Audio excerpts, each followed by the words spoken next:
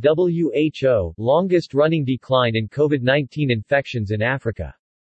COVID-19 infections have plummeted from over 308,000 cases weekly at the start of the year to less than 20,000 in the week ending 10 April. Around 18,000 cases and 239 deaths were recorded over the past week, representing respective declines of 29% and 37% when compared to the previous week. Record decline, no resurgence. This low level of infection has not been seen since April 2020, World Health Organization (WHO) said. The previous longest decline was between 1 August and 10 October of last year. Furthermore, no African country is currently witnessing COVID-19 resurgence, which is when there has been a 20% increase in cases for at least 2 consecutive weeks, and the week-on-week rise is 30% above the previous highest weekly infection peak. Stay the course. Despite the decreasing infections, it is crucial that countries remain vigilant against COVID-19, said WHO's Regional Director for Africa, Dr. Matshidiso Moeti. Nations must also maintain surveillance measures, including to swiftly detect virus variants, enhance testing and scale up vaccination. With the virus still circulating, the risk of new and potentially more deadly variants emerging remains, and the pandemic control measures are pivotal to effective response to a surge in infections, she said.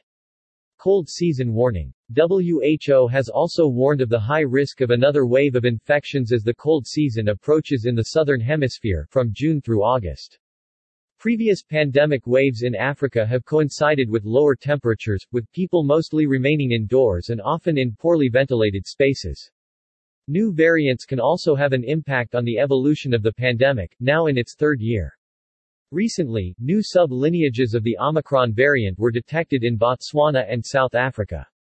Experts in these countries are conducting further research to determine whether they are more infectious or virulent.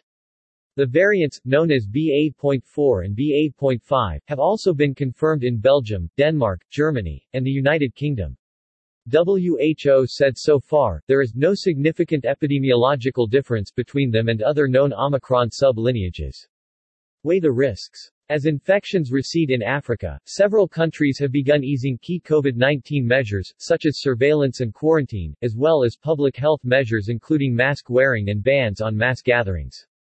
WHO is urging governments to weigh the risks and benefits of relaxing these measures, bearing in mind the capacity of their health systems, population immunity to COVID-19, and national socio-economic priorities.